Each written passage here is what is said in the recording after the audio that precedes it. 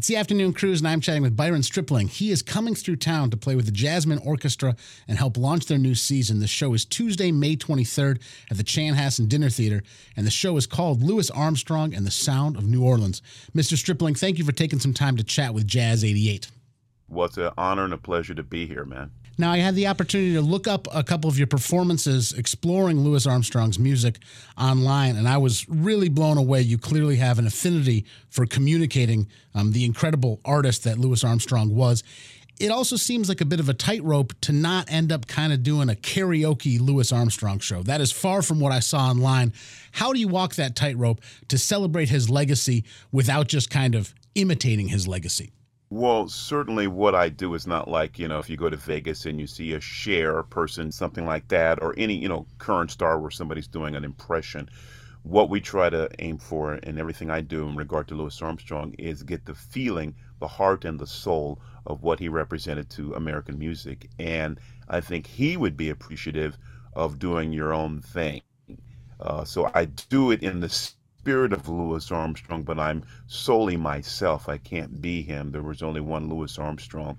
And then additionally, I'll say to that is, I used to play with Louis Armstrong's bass player. His name was Arvell Shaw. He was one of the great bass players ever, and he passed away. But when I got in his band, I had that question. I'm like, how should I be playing? And he looked at me and said, play by yourself, but just honor Louis Armstrong, which I think meant don't play avant-garde music, when you're improvising your solo, but just be true to the swing and the pat your foot New Orleans vibe that Louis Armstrong brought to America through his instrument. And so that's what I strive to do. And now, how did you come to his music? Was it initially as a student playing trumpet? Was it his vocal work that you were first drawn to? What was your introduction to Louis Armstrong's music? Well, certainly my house was filled with great music. My father, who I love and adore so much, he started his day always with classical music. So I heard Bach, Beethoven, Brahms, Mozart, Wagner, whatever. And then when he got home, because he also taught music, when he got home, then he put on Louis Armstrong, Miles Davis, Clifford Brown, Duke Ellington, Count Basie, and so many others. And that's what got me. Once you hear that music, you're hooked, especially in the music of Louis Armstrong. You have to realize that I never saw Louis Armstrong live, but yet his music reached out of the speaker, grabbed a hold of my ears, and took me on a journey that changed my life forever. So it was really exposure to that music. Incidentally, after all that jazz, then later on, after my father had had a nice glass of wine, then he'd go into the Temptations and the Four Tops and the OJs and James Brown and so many others. So I had this sort of diverse sort of musical education in my home, but it was Louis Armstrong and jazz music that stood out to me. And so that's how this journey began for me. I'm chatting with Byron Stripling, who's coming through town to play with the JazzMN Orchestra, launching their new season. The show's on Tuesday, May 23rd at the Chanhassen Dinner Theater, Louis Armstrong and the Sound of New Orleans. Now, Byron, I also saw some clips of you playing trumpet at different events as I was preparing for this interview, including a stunning performance at a jazz trumpet festival in 2015.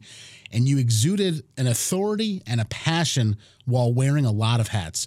In this thing, you're cueing the band, you're doing some light conducting, you go into outer space in the upper register of your trumpet, and yet you seem to be in the spirit.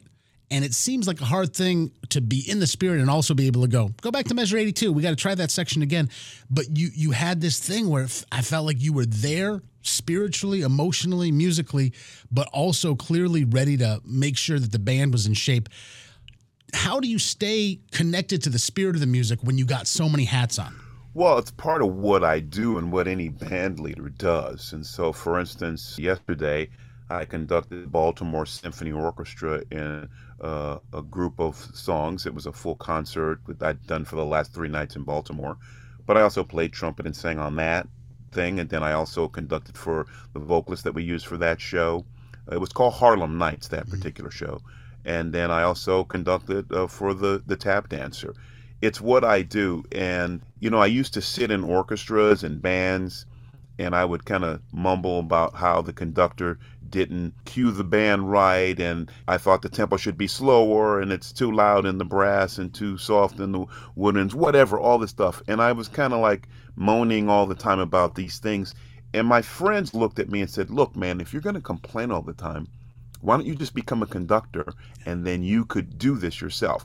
Now, I must say they didn't do that because they thought I would be good at it, right? They did it because they were sick of hearing me talk, right? And that's an important distinction to make because, I didn't have this arrogance like I can do everything. It was just the desire on my part where they were absolutely right.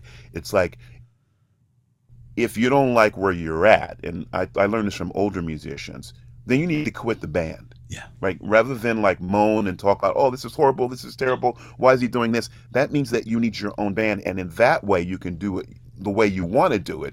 And again, that doesn't mean that the band's going to ultimately sound good. So that's the challenge of taking upon things by yourself. But for me, the integrity of what I was feeling in the music and the experience I had gave me this thought that, yeah, maybe I need to shape, mold, and sculpt an orchestra or a band my way. And then there's no complaints then. Actually, you get even a whole bunch of other troubles because you actually have to do your job well and you understand what the guy before you was doing. So that's how I got into doing all of those things. And I don't always do that. I'm in Boston right now. And on Wednesday, I'm just actually in a practice room in the downtown of Symphony Hall in Boston, Massachusetts. But on Wednesday and Thursday, I will play with the Boston Pops, but I will not be conducting. And I'll be conducted by the great Keith Lockhart. And I'll just be the trumpet soloist for that concert. And it's a show called Trumpet Titans, or Titans of the Trumpet. And I'll celebrate Louis, Dizzy Gillespie, Miles Davis, Big Spider Beck, Harry James, and others.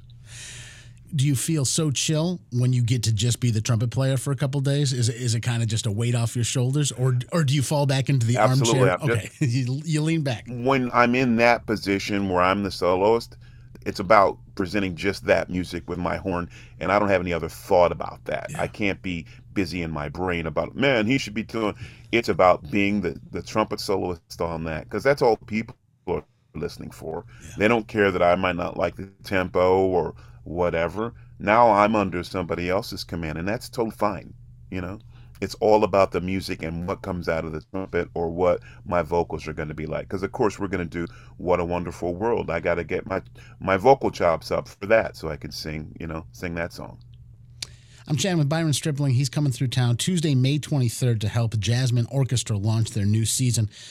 Gentlemen who I imagine you know, are you familiar with the band leader and trumpet player Scotty Barnhart? Yes, of course. Yeah. Okay. I had the opportunity to interview him when he was coming through town, and he talked very passionately about if he could speak to any trumpet player who's no longer with us. It took him about half a second to go, Louis Armstrong, that's the one. So that answer's already been taken, Byron Stripling. If you could have a conversation with a trumpet player who's no longer with us, who's not Louis Armstrong, who would you most like to sit down with and talk trumpet with? My first answer was going to be Dizzy Gillespie, but I'm really blessed because I spent a lot of time with him. So I want to say I'm going to skip him because I'd still like to continue talking to him because there was nothing like sitting around with Dizzy Gillespie and reminiscing and talking to him about Charlie Parker and others, and did a lot of tours with him. So then I would go to people that had even passed away before I was really into the trumpet. Clifford Brown, Lee Morgan, and Kenny Dorham are three trumpet players that just drive me crazy. And when I hear their sounds, they speak to me. In the case of Clifford Brown and the articulation on his horn and the way he blows through there and gets all these crazy ideas. Kenny Dorham, his harmonic sense on the horn, And I forgot to even mention like Fats Navarro, who I'm a huge fan of. So those would be my choices. It's hard to narrow it down to one person. I understand. Well, Byron Stripling, we're very excited for you to come through town. The show is Tuesday, May 23rd, at the Chanhassen Dinner Theater. It's called Louis Armstrong and the Sound of New Orleans. You're going to be leading the band, playing trumpet, and doing some vocal work as well. We can't wait to see you in the Twin Cities, and thank you so much for taking time to chat with Jazz88. What a joy and a privilege to be with you, and I look forward to seeing everybody at the Chanhassen Theater.